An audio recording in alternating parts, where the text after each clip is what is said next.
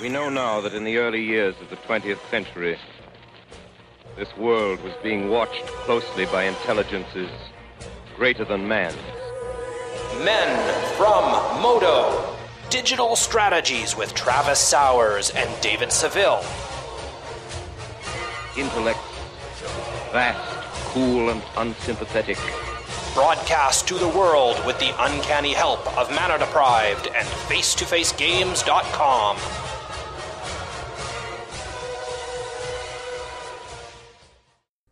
Greetings, people of Earth. We're the Men from Modo, and you're listening to episode 100, Mad Drafting. My name is David Seville, and I have Travis Sowers on the line with me again this week.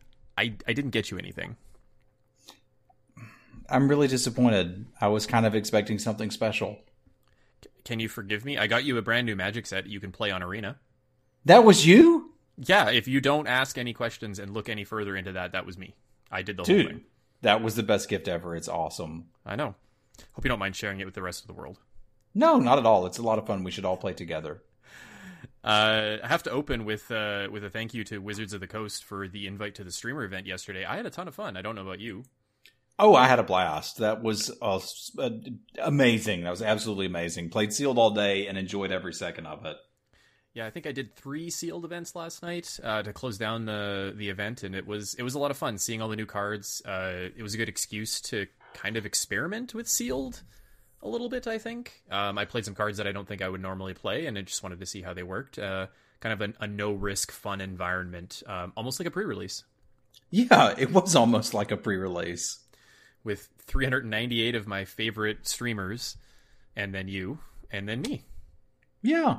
Wow, it was pretty good. I'm not one of your favorite streamers because we're friends. That's true. I don't have to tell you you're my favorite because you know already. Yeah. And then you streamed today. How did that go? How did the actual launch go of your Ravnica Allegiance experience?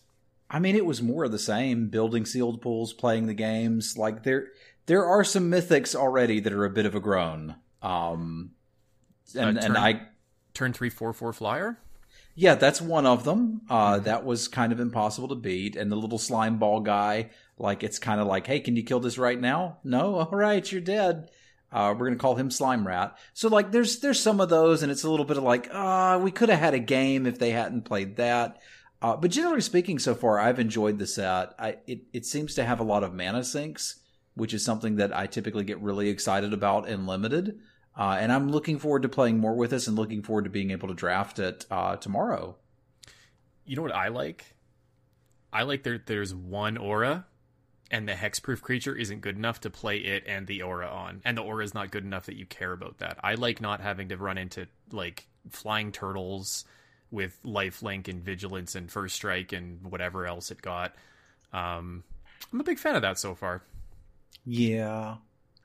Like, it's surprising to me that, you know, we grew up, or at least I grew up in Limited, you know, knowing that you're going to get 2 for 1 whenever you play an aura, and then somewhere along the way it flipped for a few sets, and now we just don't have auras, and I'm kind of okay with that. So, but no, it was fun. I didn't keep track of my record last night, but I think I was positive in all 3 of the ones that I did, and I got a good variety. I did a Rakdos deck, an Orzhov deck, and an Azorius deck, and I splashed in all 3 of them. So I think once you get a little more, you know, into draft here, we can see if it's a splashing set or not. I didn't feel like I had to splash last night, but I felt like I wanted to splash last night, and I thought that was interesting. Yeah, I haven't gotten to play like a real Rakdos deck yet, and I'm just wondering if like it requires too much synergy to be able to pull it off in Sealed, or if maybe I just haven't opened up the right pieces. I'm not really sure yet, but I'm looking forward to trying that one. I feel like I've got a handle on the other guilds and what they're wanting to do, though, and they're good. Mm-hmm. I think Rakdos was definitely the most disappointing to me in Sealed when I played it.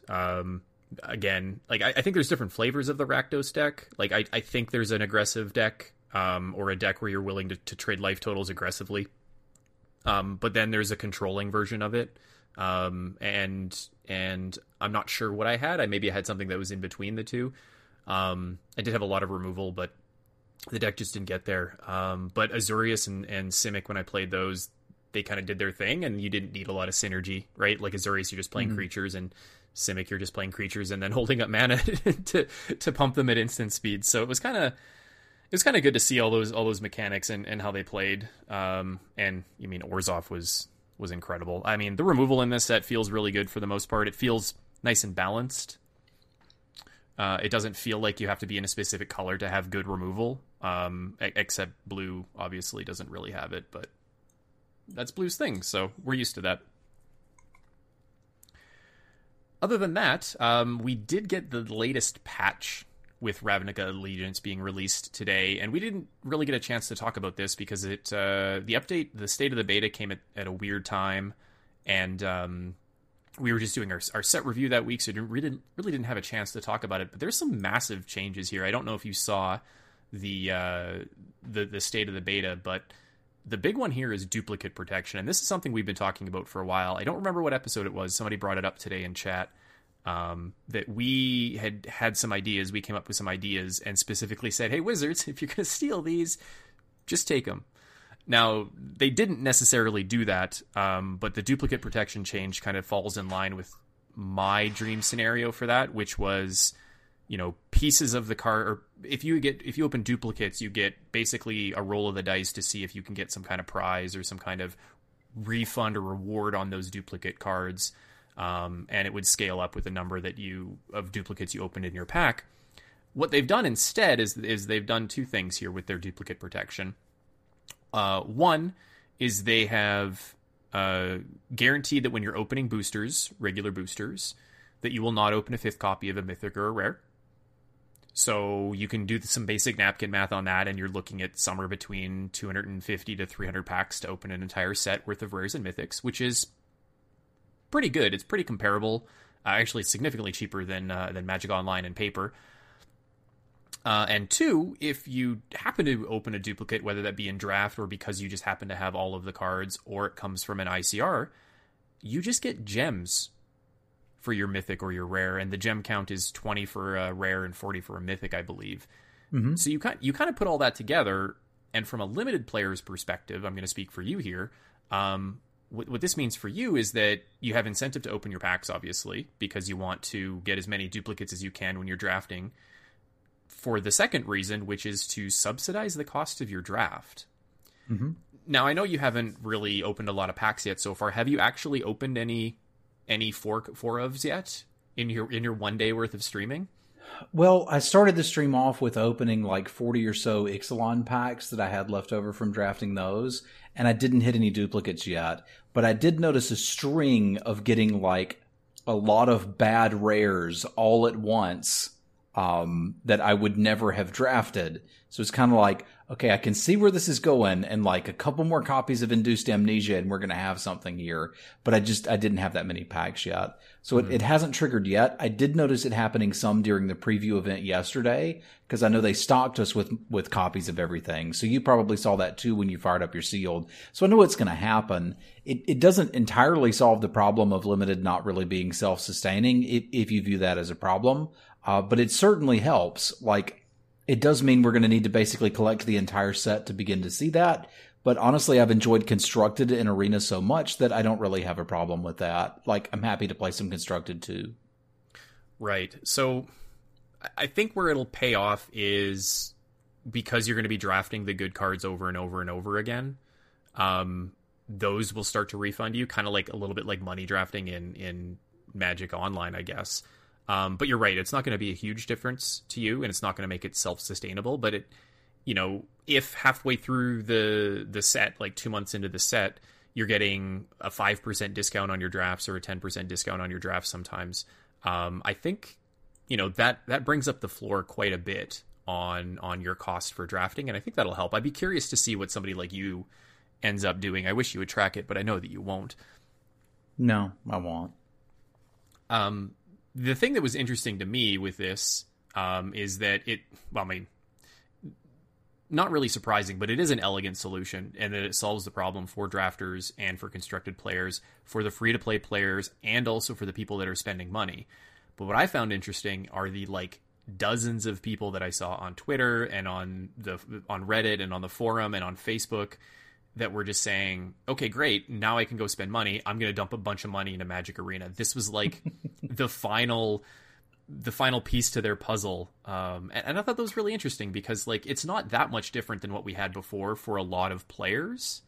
And I think a lot of these players, you know, especially the ones that I was interacting with on our Facebook group that I have locally here, they were free to play players. And now that there's a fifth copy solution, all of a sudden they're going to be whales. They're going to dump a bunch of money in. And I'm like, like you went from this not impacting you at all to now it impacts you because you're forcing yourself into this scenario where it's going to impact you. So it was an interesting little, you know, I don't want to say that like it's hypocritical, but it's certainly, it certainly shows that maybe people had a different perception of how big this problem was for 90% of the players out there.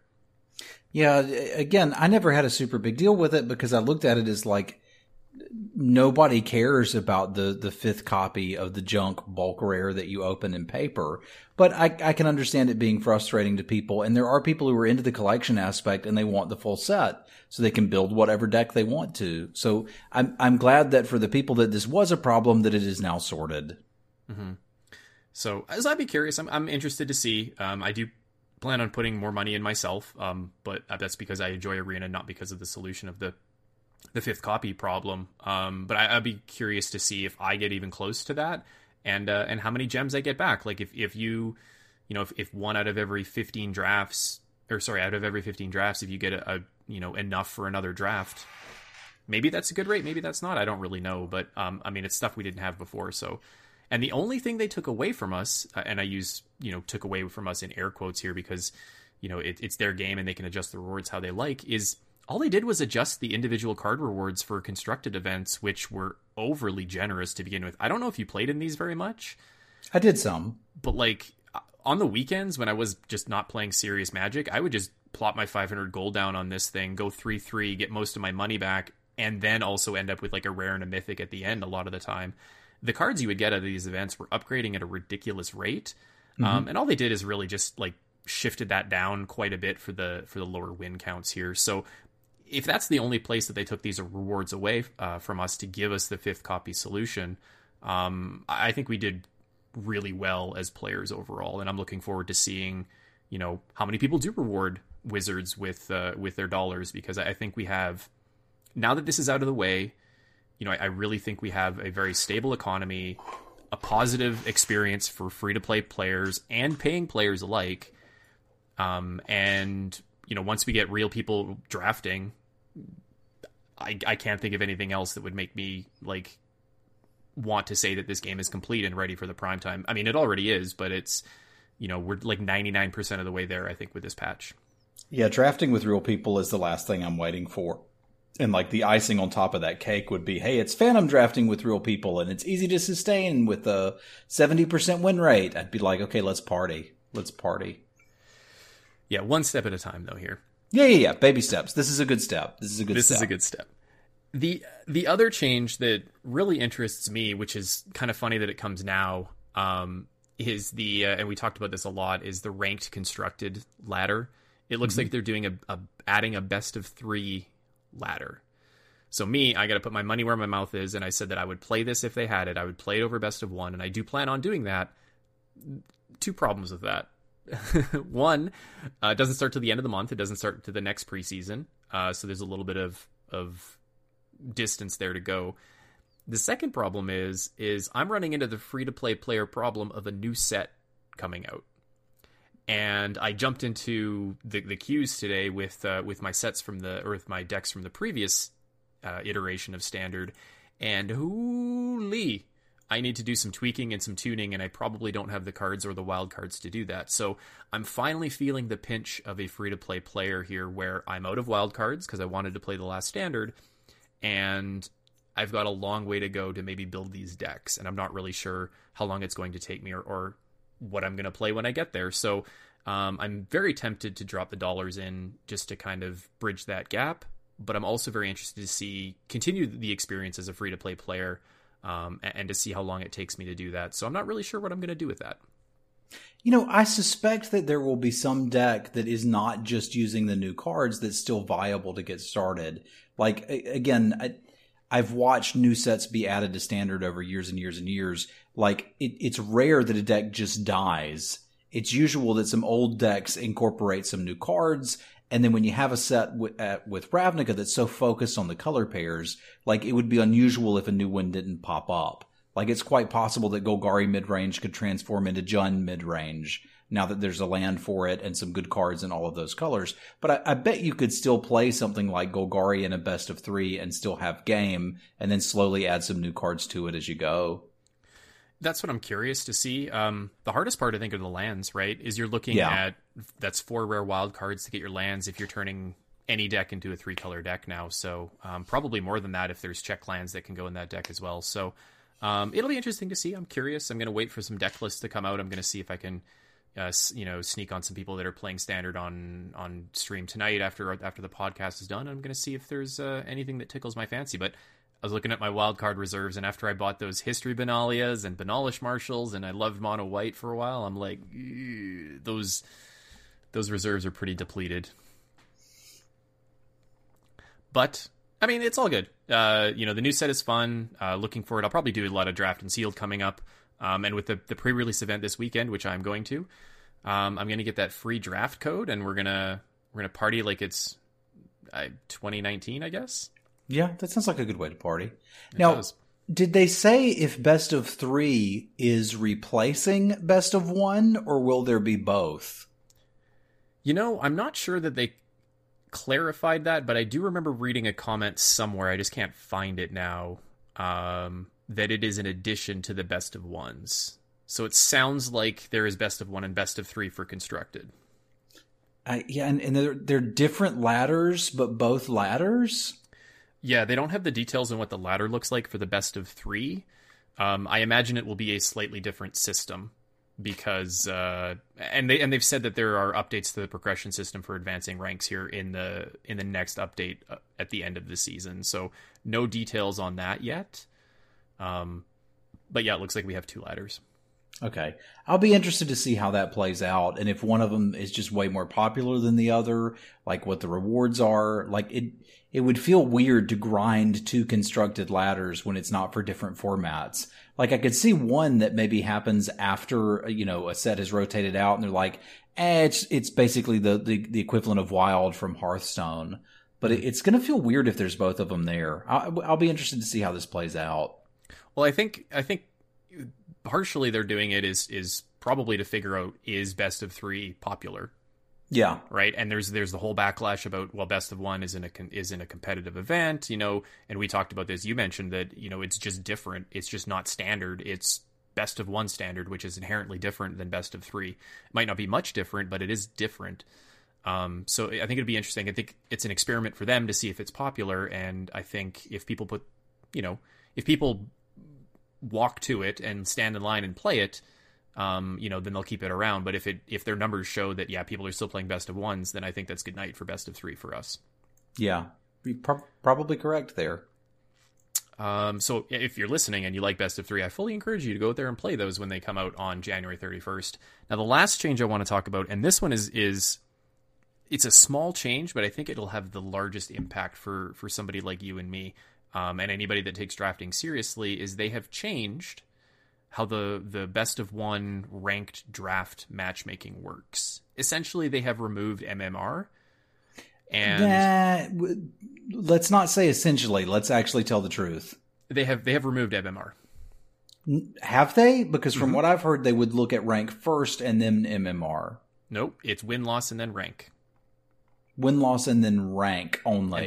And then rank only. So, yes, and from what I understand, unless it has changed since the announcement, is that MMR is gone entirely. Hallelujah. Yes. Praise Raptor Jesus. Yes. So what this means is that, and I don't know how extreme it was, but the general consensus around MMR was that it was trending people toward a 50% win rate. And the reason is because as you got better, as your MMR, your matchmaking rating went up, as you won, you'd be placed against other players that were in that same range when it came to MMR. Meaning that, if there were 2 of the best players would eventually play each other at the end or at the top of the ladder, and they would always play against each other. And it was interesting because you would see that amongst the Mythic limited players, where Ethan from Lords of Limited hit Mythic, and he said he was playing against Huey Jensen like 3 games out of 5 or 5 games out of 9 or something like that, right? And you know, when you pit somebody that's not a pro against somebody that's a pro, obviously, you know, his win rate's going to come down. But even if you pit pro against pro, if those pros are both great players, they're both going to expect to win 50 to 55% of the time instead of a higher number that they were achieving to get there. Yeah. MMR is fine for ladders and things like that I think are free to play, but I think the major problem was, and the problem that I had with it was when you were paying to enter an event, you were not playing on the same playing field as everyone else that was paying to play that event. And it was almost like everybody was playing in their own separate event. And that's not what I was looking for, right? When I sit down at a draft, you know, I want to flex my skill. I'm paying the dollars to play the game, and there's a prize on the line, and I want to flex that skill, and everybody should have to put that risk on the line. It just felt like you were getting punished for getting better, and that sucked. Absolutely. And I'm 100% okay putting new players with new players. But I think that there was kind of a time where, you know, you've played 5 or 10 drafts and you know how it works, that you should be thrown in with everybody else. And this would also potentially punish people that would get a bad pool, like a bad draft. And that's just how the bots broke for them, maybe. Because they would still end up against people that were in their skill wheelhouse that probably had significantly better drafts than them because they were better players. So now, with the focus being on win-loss record first and then rank, it kind of solves both of those problems. So win-loss means that if I'm 0-0 and you're 0-0, there's a chance we will play against each other. And then obviously, like, it'll expand that search as the amount of time goes by. So I might play against an 0-1 or a 1-1 player or something like that. But now it's more based off of player skill and also deck strength in a way. So like if I have a nutty deck and I'm a good player, I'm going to probably end up against 5-0 and 6-0 players eventually if I'm also 5-0 or 6-0, which is what I want. I want to be playing against, if I have a great deck and I have a great draft and I'm a great player, yes, by all means I want to play against those good players and those good decks, but I don't want to play against those every single game because my record all the time, no matter what. Yeah. All the time, no matter what, because my record should dictate where I am, just like any tournament.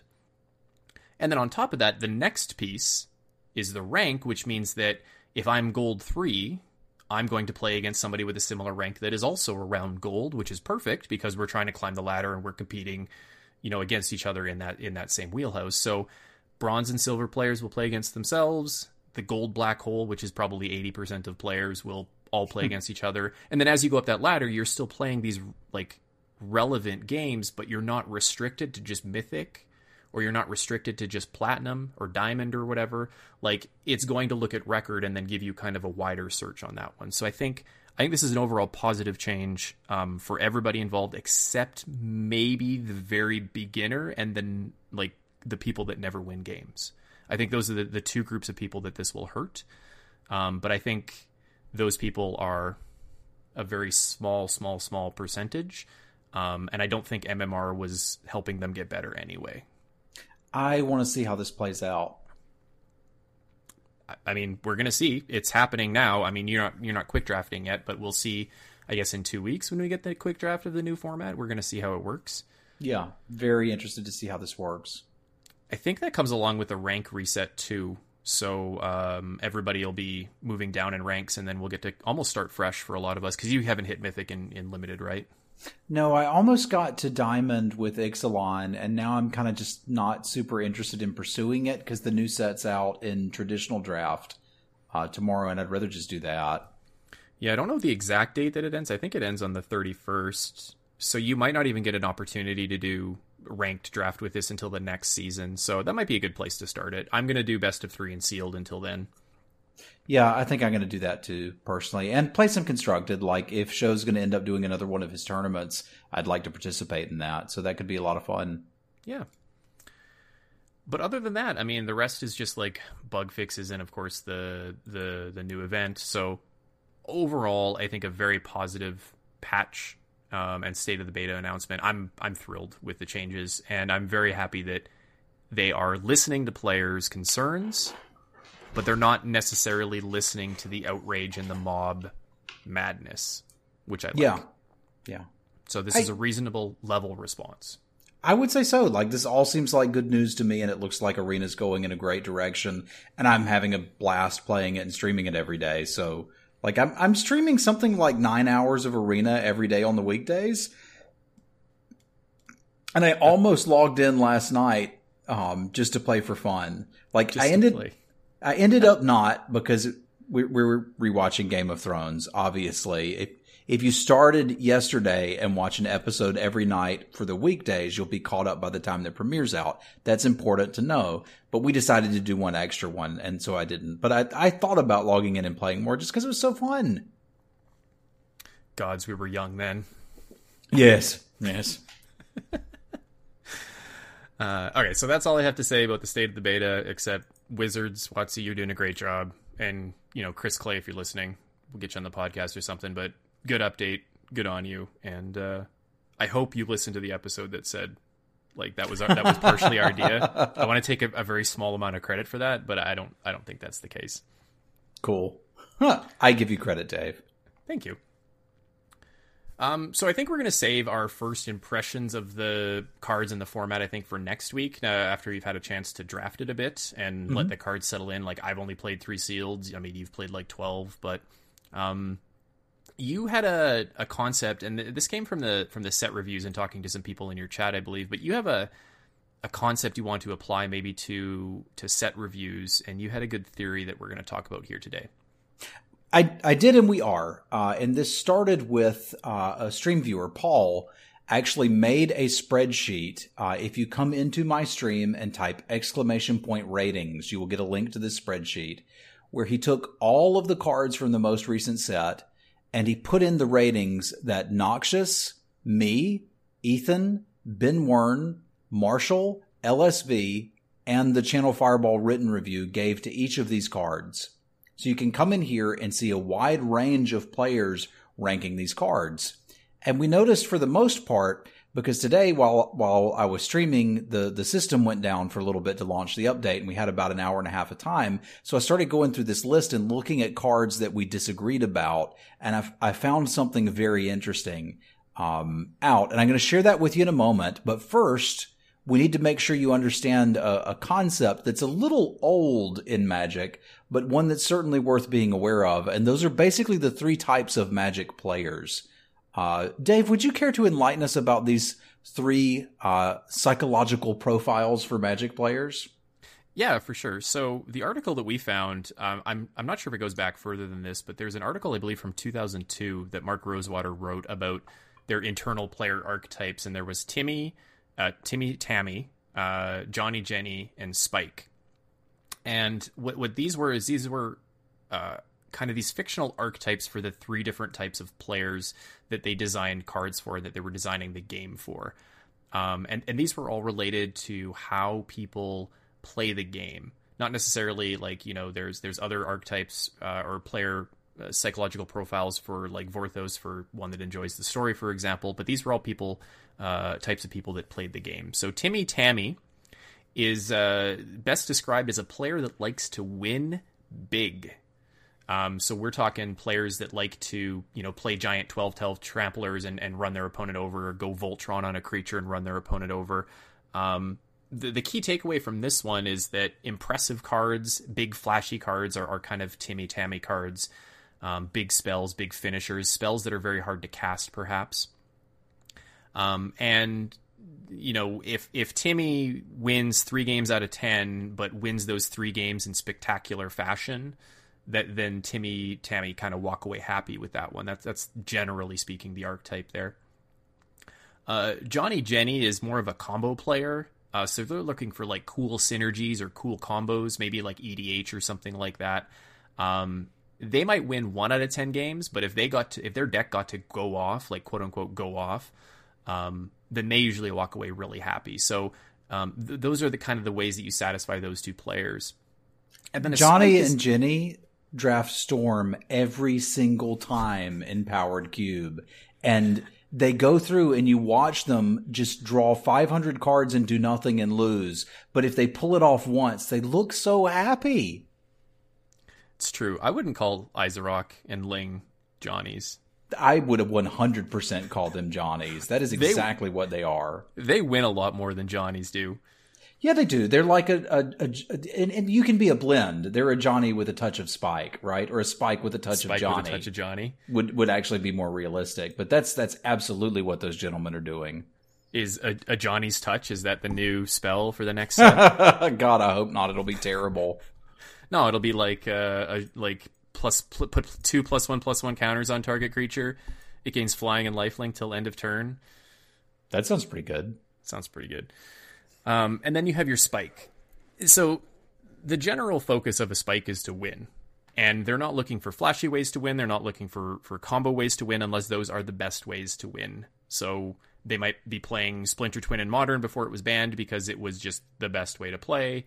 They draft all the efficient, powerful cards, and they have a different outlook on winning and losing, I would say.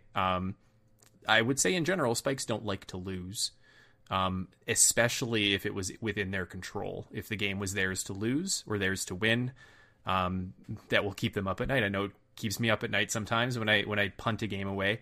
So those are the different profiles, and you can see how they can all play the same game but have very different goals.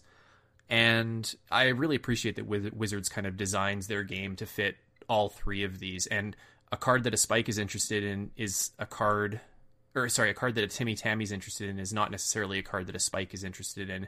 So when it comes to Constructed, they play very different games. But also when it comes to Limited, they can play very different games as well.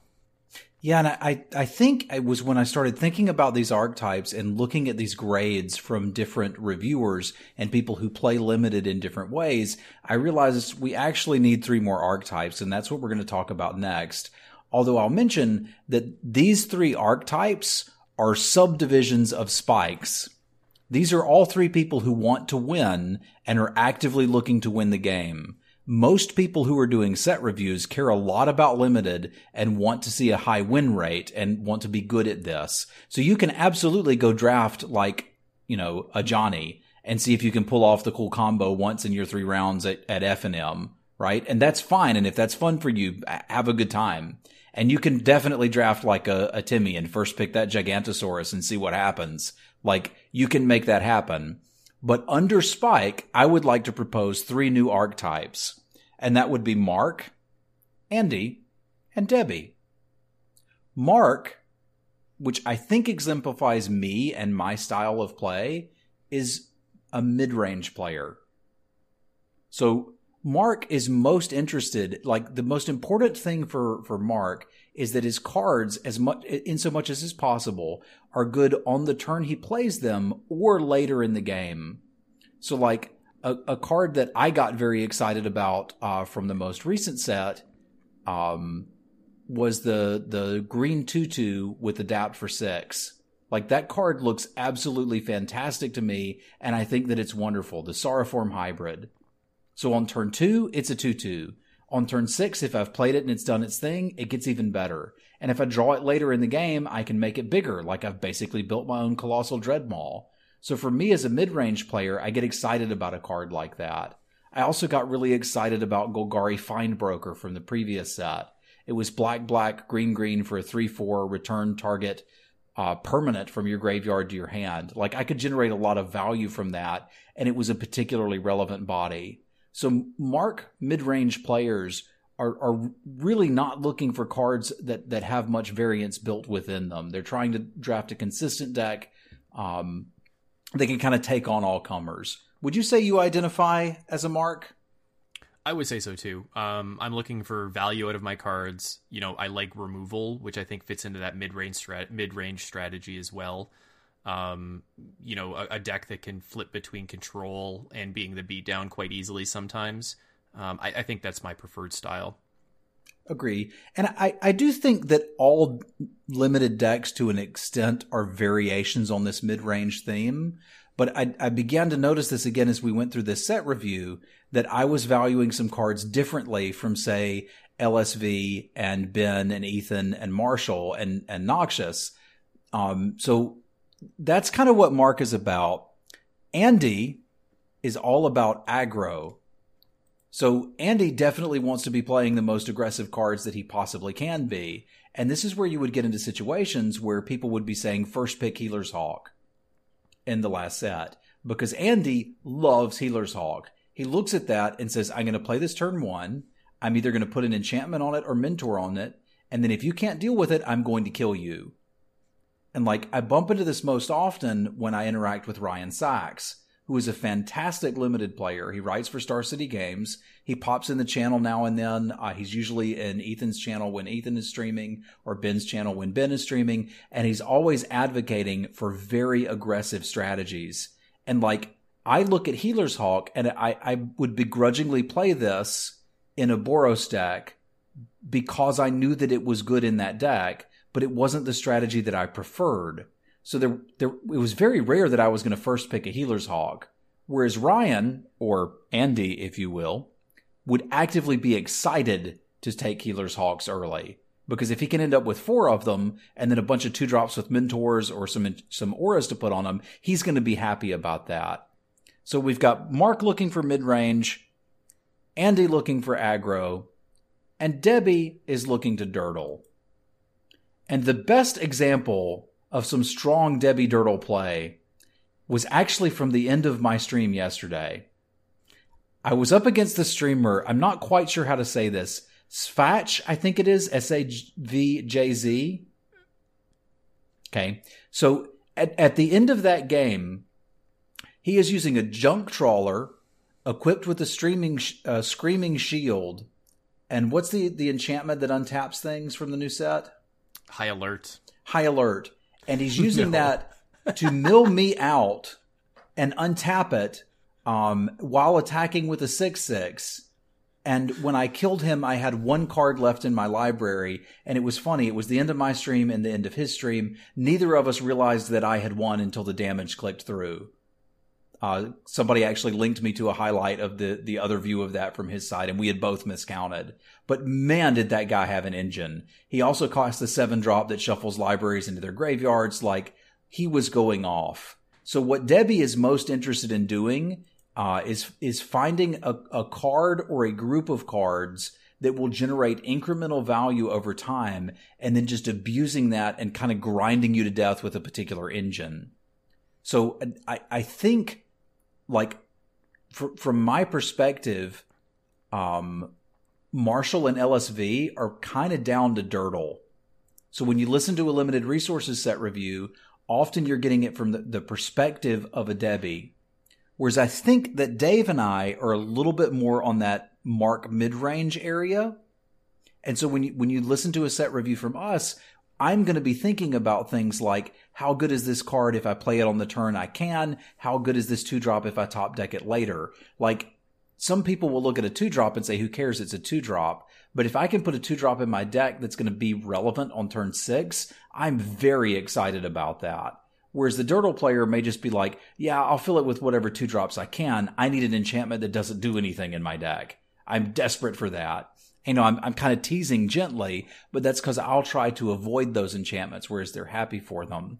And I don't think we have anybody doing big reviews now, or at least that I've bumped into, that's really far on that aggro spectrum. But I can I can definitely see that perspective when Ryan comes into chat, because you can even take it as we looked at Triple Amonkhet.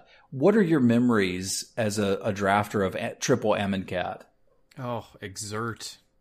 Okay, That was On Crop Crasher running me over? Yeah, that's what I remember. Not blocking anything. Can you tell me what the best common you can remember from that set was? Was there a 2-drop in white? The Gustwalker? Is that what it was? Gustwalker. Yeah, Gustwalker, right? Exert +1/+1 flying. Yep. Interesting. That's a 2-drop that's good on turn 2 and still relevant later in the game. How about that? How about that? If I were to ask Tommy what the best common is, do you know what he would say? Gift of Paradise? Was that in the set? That was, and he enjoyed it. But the best common, and I'm not joking, and he will tell you that this is true if you go ask him now, was Dune Beetle. Oh, that's right. The 1/4, because it blocked everything. Yep. And if you ask Ryan Sachs what was the best common in Amonkhet, what would he tell you? That I don't know. Slitherblade. Oh, right. I remember that. Was it him that was that? Somebody was advocating for Slitherblade and enchantments around the Pro Tour. Yeah, yeah. And it actually worked at the Pro Tour for Christian Calcano. So, like, I think that perspective from Amonkhet can tell you a lot because none of us were wrong. Tommy won 1 million drafts drafting Gifts of Paradise and Dune Beetle and just dirtling away. Dave and I won 1 million drafts valuing Gus Walker and attacking for 2, and then when we couldn't anymore, attacking for 3. And Ryan won a ton of drafts by picking up Slitherblades and putting auras or equipments on them and just attacking for unblockable damage before anybody could do anything about it. So like that format, because it's so old and because I know all of these people, I can tell you that all of those strategies were valid. But like for me, I thought Slitherblade and Dune Beetle were awful. I didn't want them in my deck. Now, both of them would agree that Gus Walker was pretty good and they'd draft that deck, but they weren't looking to. That wasn't what they wanted to do when they sat down, right? And I did draft some dirtily decks in Amonkhet. And yeah, I'll admit, I tried the Slitherblades out, and there were times where it was pretty good, but my happiest place to be was in that mid-range area. So I think it's important as you're getting ready to dive into a new set, and you're probably listening to a set review. I'd guess you listen to ours. If you've got a lot of time, I think you should probably listen to the Lords of Limited and the Limited Resources one as well. And if you know any other good ones, like link them to me on Twitter. I would love to find somebody that's an Andy that's actively doing set reviews and advocating for aggressive strategies. But as you're listening to those, consider the source and where it's coming from, and then also consider what your play style is, right? Because if you're listening to a set review from somebody who wants to dirtle and you're an aggro player, it's going to feel off. And you're going to feel like, but I think this card is good and they're saying it's not. It may just be that it doesn't actually match your archetype. And it's okay to have your own thoughts and it's okay to have your own opinions. So like take all of this stuff in as you're listening to people say things like, you know, Susan said this card is great and Billy said it's terrible. I don't actually know which it is. You're going to have to play with it some, but then think about like what you know about Susan and Billy. Does Susan really like attacking with 1-drops and Billy just wants to draw cards? That's probably flavoring what they're saying about these new cards from the new set. Yeah, and I think the thing to keep in mind here, too, is when you're going through all of these, we're not talking about every card that's going to be different. We're talking like, it's like a handful of cards that are different, and they're cards that are wild, like evaluations that are wildly different. Like maybe like a card like High Alert, like we mentioned, which is, makes all your creatures attack with toughness instead of power. To you and me, that might be a difficult card to sell because it's a do-nothing enchantment sometimes. But to somebody that knows how to break that strategy or thinks that they can pick up a bunch of those dirtily wall type creatures, that goes way up in value for them. But we're not talking about like removal, like Mortify, where it's the difference between, well, do you think it's a 4.5 out of 5, or do you think it's a 4.25 out of 5, or like it's not cards like that. It's really just fundamental strategies and looking for those 5 or 6 or 7 cards that fit into that specific strategy. A really good example of that I can think of was Lich's Mastery from Dominaria. That's a card that I wouldn't touch with a 10-foot pole, but I respect the people that drafted it and figured out how to break it in Limited and have a really good success rate with it and first picked it anytime it came up, even though it probably came around on the wheel every single time. You're talking about Ethan here, right? I am talking about he did some amazing things with that deck. Like, it was gross. But, like, I would look at it and I would think to myself, like, I didn't know enough about how to play that deck or about how to draft that deck that I wasn't willing to take the risk and go in on that, which is why I would just give it an F for me. Yeah. Because the F stands for fun and I don't want to have any fun. That's right. So I could respect that. And it makes so much sense when you put it that way, is like, I'm going through, somebody linked a written set review. I don't remember who wrote it. And I'm looking through and I'm like, some of these things just don't jive with what I'm thinking. Like, I would never play this card or I want to play this card. And then now that you've mentioned this kind of thought process, it makes a lot of sense. Is they're playing a different game than I am.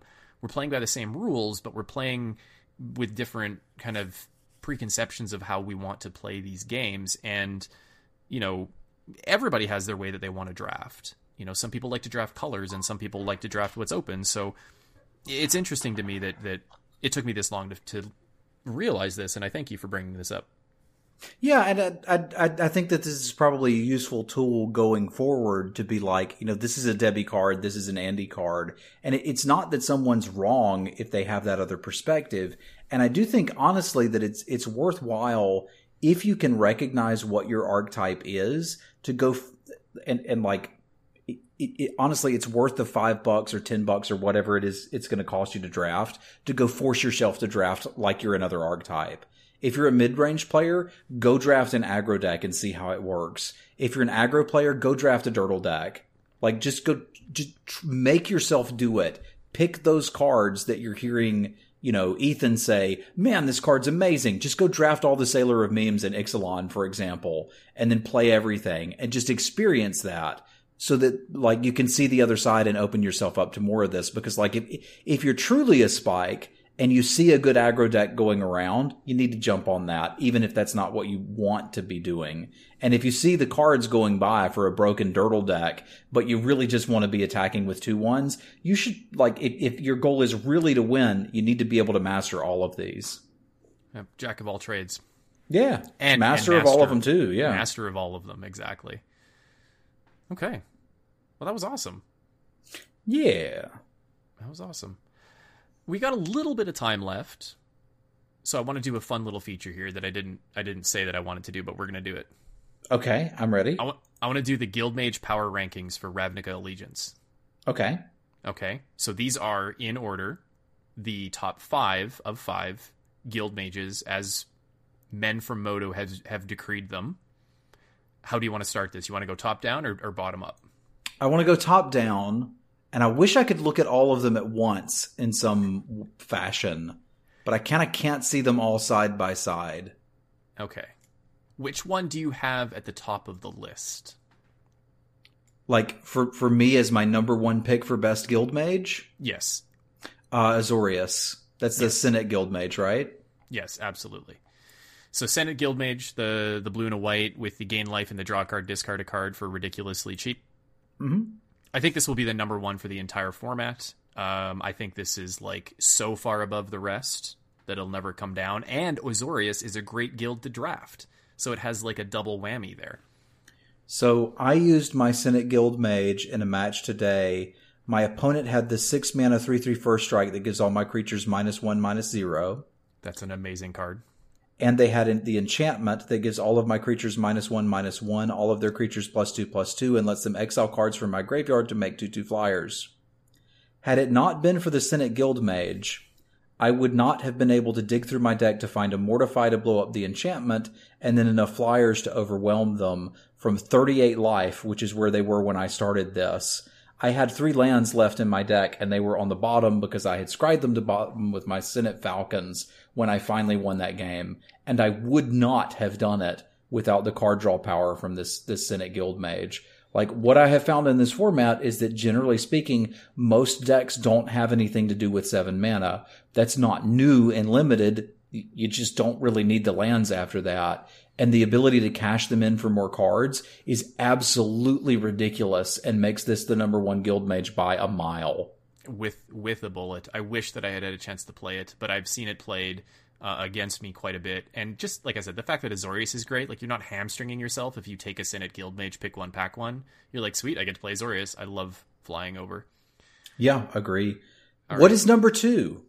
Oh, so number 2, I think I want to go with the Gruul Guildmage, but I think it's close between the Gruul Guildmage and the Rakdos Guildmage. Ooh, disagree. I think Simic Okay. is significantly better than the Cult Guildmage. So let's talk about that. Okay. So, I think Gruul and Simic could be close together, Sure. And then it's pretty clearly Rakdos and Orzhov after that. I think I have Orzhov at the bottom for sure. So let's talk Yeah, about why it is. Orzhov is at the bottom, and that's not to say that it's bad. That's just to say that its 2 abilities don't do anything. Well, they do something. They just don't really do enough. Yeah, so the tap down of a 4-power creature is not always relevant, like gain 2 life is, or like discard a card, draw a card is. And the second ability, the it's not a drain, it's just deal 2 damage to your opponent, is very expensive. Mm-hmm. Right, so like when you want to be casting spells, but you also want to be draining your opponent, it doesn't really work. So I think that's solidly on the bottom. Well, its abilities are ones that are A, the first one is situational, and B, the second one is so expensive that you would really only do this if you don't have anything else to do with your mana. Mm-hmm. That's not bad, and I'm always playing the Syndicate Guildmage in my Orzhov decks. I'm not picking it as highly as the other ones. I'm not going into Orzhov for this, but I'll play it if I'm in Orzhov. Whereas if I open a Syndicate Guildmage, like we're having a discussion and I'm probably taking it. Absolutely. So I have the Clan Guildmages number 2, even though I haven't played with it. I have. And the reason being is because I think the target creature can't block is cheap enough, and it's proactive, which is exactly what Gruul wants to do, and it plays really well with your big creatures because it removes double blocks. And I think you put all of that together, and I think that makes this a solid number 2 rank out of the 5. Again, I'm not quite sure if this is better than the Simic one. I have played with both so far, and they both performed very well in their decks. Mm-hmm. So I'm not going to argue too much, although I'll say I'm not quite sure whether the Clan Guildmage is actively better than the Combine Guildmage. But I am sure the Combine Guildmage is better than the Cult Guildmage. So okay. Let's argue over these two. Sure. Did you find that the Combine Guildmage was too expensive on its first ability? Or which ability are you playing this for? Are you playing this for the +1/+1 counter on your creature? Or are you playing this for the move a +1/+1 counter? I'm playing it for the put a counter on my creature and threatening to move a counter. Mm-hmm. I never actually moved any counters with it, but the fact that I could meant my opponents really couldn't block my stuff, which led to me being able to cast something with an extra bit of extra mana and put a counter on it. So now they can't block that next turn, and then they were dead. Mm-hmm. I found it kind of slow, and I think that's why I had it lower on the power ranking. But I really liked the moving a +1/+1 counter and the threat of activation. It actually won me a game specifically because I was able to move a +1/+1 counter to a flyer. So I can respect that. I think it's I think the next tier above the Orzhov Guildmage is all probably clumped up, and they'll move around as the format goes. But I'm willing to be wrong about this one. I just found that second ability to be basically the same as the Clan Guildmage's first ability, except I didn't have to tap the Guildmage or spend any mana. It was basically making something not block because I could move a counter. Now, I was in a good situation where I had a bunch of counters laying around, right? And if you don't have them, you're not going to have that. So it takes a little bit more setup than the Clan Mage to be good, so I can respect that. But the setup that it's asking for is basically to do what your color pair does. Yeah, this one doesn't, it's unfortunate that none of them curve out, really, except, I guess the Cult Guildmage does, and that's why I had it a little higher on my power rankings, is because it's feasible to play this on turn 2 and activate it on turn 3 and get some kind of tangible benefit out of it, whereas the Combine Guildmage, you're never activating on turn 3. Yeah. And same with the Gruul Guildmage. You're not usually activating it on turn 3. Sometimes turn 4, if you have nothing else to do, you can make a land, but you can't do that on turn 3. Yeah. But that's why I like the Cult Guildmage, and the reason I had the Cult Guildmage a little bit higher is because of where it fits into the spectacle theme of the Rakdos Guild, and it is a low-risk enabler for your good spectacle cards. The problem is that often your spectacle is just getting slightly cheaper, and you're not really getting that much of a discount if you're using the Cult Guildmage to activate or to get the benefit off of that. Where it really comes into play is with your Spike Juggler, and then the 5/2 for 3. If you're spectacling that in, I think you're getting a pretty good benefit off of that as well. I would agree with that, and the 1 damage per turn gives you a little bit of reach. It's super slow reach, but if your opponent's at 3 and you play a Cult Guildmage, it now must be answered. I have not played with this card. I have played against it, and that's what I was scared of. The 4 mana tap it and discard a card was almost like, if you want to skip your turn to have me discard a card, I'm kind of okay with that because you're taking a blocker off the table. You're not attacking me. You're not pressuring me. So I almost felt like the discard wasn't really doing much. And that may just be because there wasn't really time to use it. But I felt like the spectacle was you're basically casting it for its non-spectacle cost and dealing a point of damage to me, more or less, when you use this. So I really felt like the Cult Guildmage, while it can do that, and that's not bad, that it was mainly there as a 2-drop that can provide a little bit of extra reach and threaten to make me discard cards. But once that's on the table, I can just hold an extra land or, I guess toss, the worst card that's in my hand, but you spent 4 mana and tapped a creature. So I still think I think I actually like the ranking if we go Senate, Clan, Combine, Cult, and then Orzhov pretty Syndicate pretty far down the list for me. Yeah, I think that's fair. I don't think you're ever activating the first ability on the Cult Guild Mage. Yeah. Right? Your opponent sees it coming, they just sandbag a land. So, okay, that's good. I'm curious to see how it changes throughout the format as we see how fast the format is. It's much slower than I thought it would be. I'm willing to take the loss on that one for sure. I think just looking at the cards, I didn't interpret it like Spectacled is just not as fast as I thought it would be. So I thought it was going to be slow. So like, I'm tempted to be, I'm right. But we just don't know until we draft. Mm-hmm. Like one thing that I know for sure about Amonkhet, which is actually something I liked about the format, was it was aggressive in draft and it was super slow in sealed. And it was bizarre how the same set could change that way. But it was a synergy set. You needed a preponderance of good 2-drops in order to be aggressive. And it may be that that's what Rakdos is missing, and we just haven't seen that yet. I'm excited to find out over the next few days as we begin to draft if you're able to put together that very aggressive Rakdos deck that everybody's scared of, or if it's actually just kind of a grindy component, which is kind of what I'm expecting. And then Gruul is the true aggro deck. Gruul is the aggro deck. Gruul is terrifying and a ton of fun. Like, I think that's actually... You know what? All of these guilds are fun to play, except I haven't played Rakdos yet. But the 4 that I've played, they've all been really fun. Again, I think it goes back to that, like, it's really easy to do what you want to do in the 4 guilds that aren't Rakdos in sealed. Like, you don't need any kind of synergy. You get random synergy, and it makes your Simic cards better. For example, if you have a Biomancer or whatever it is. But Rakdos just seems like it's difficult to pull together in sealed. So looking forward to see how it does in draft for sure. Yeah, I'm ready to draft, man. Let's draft.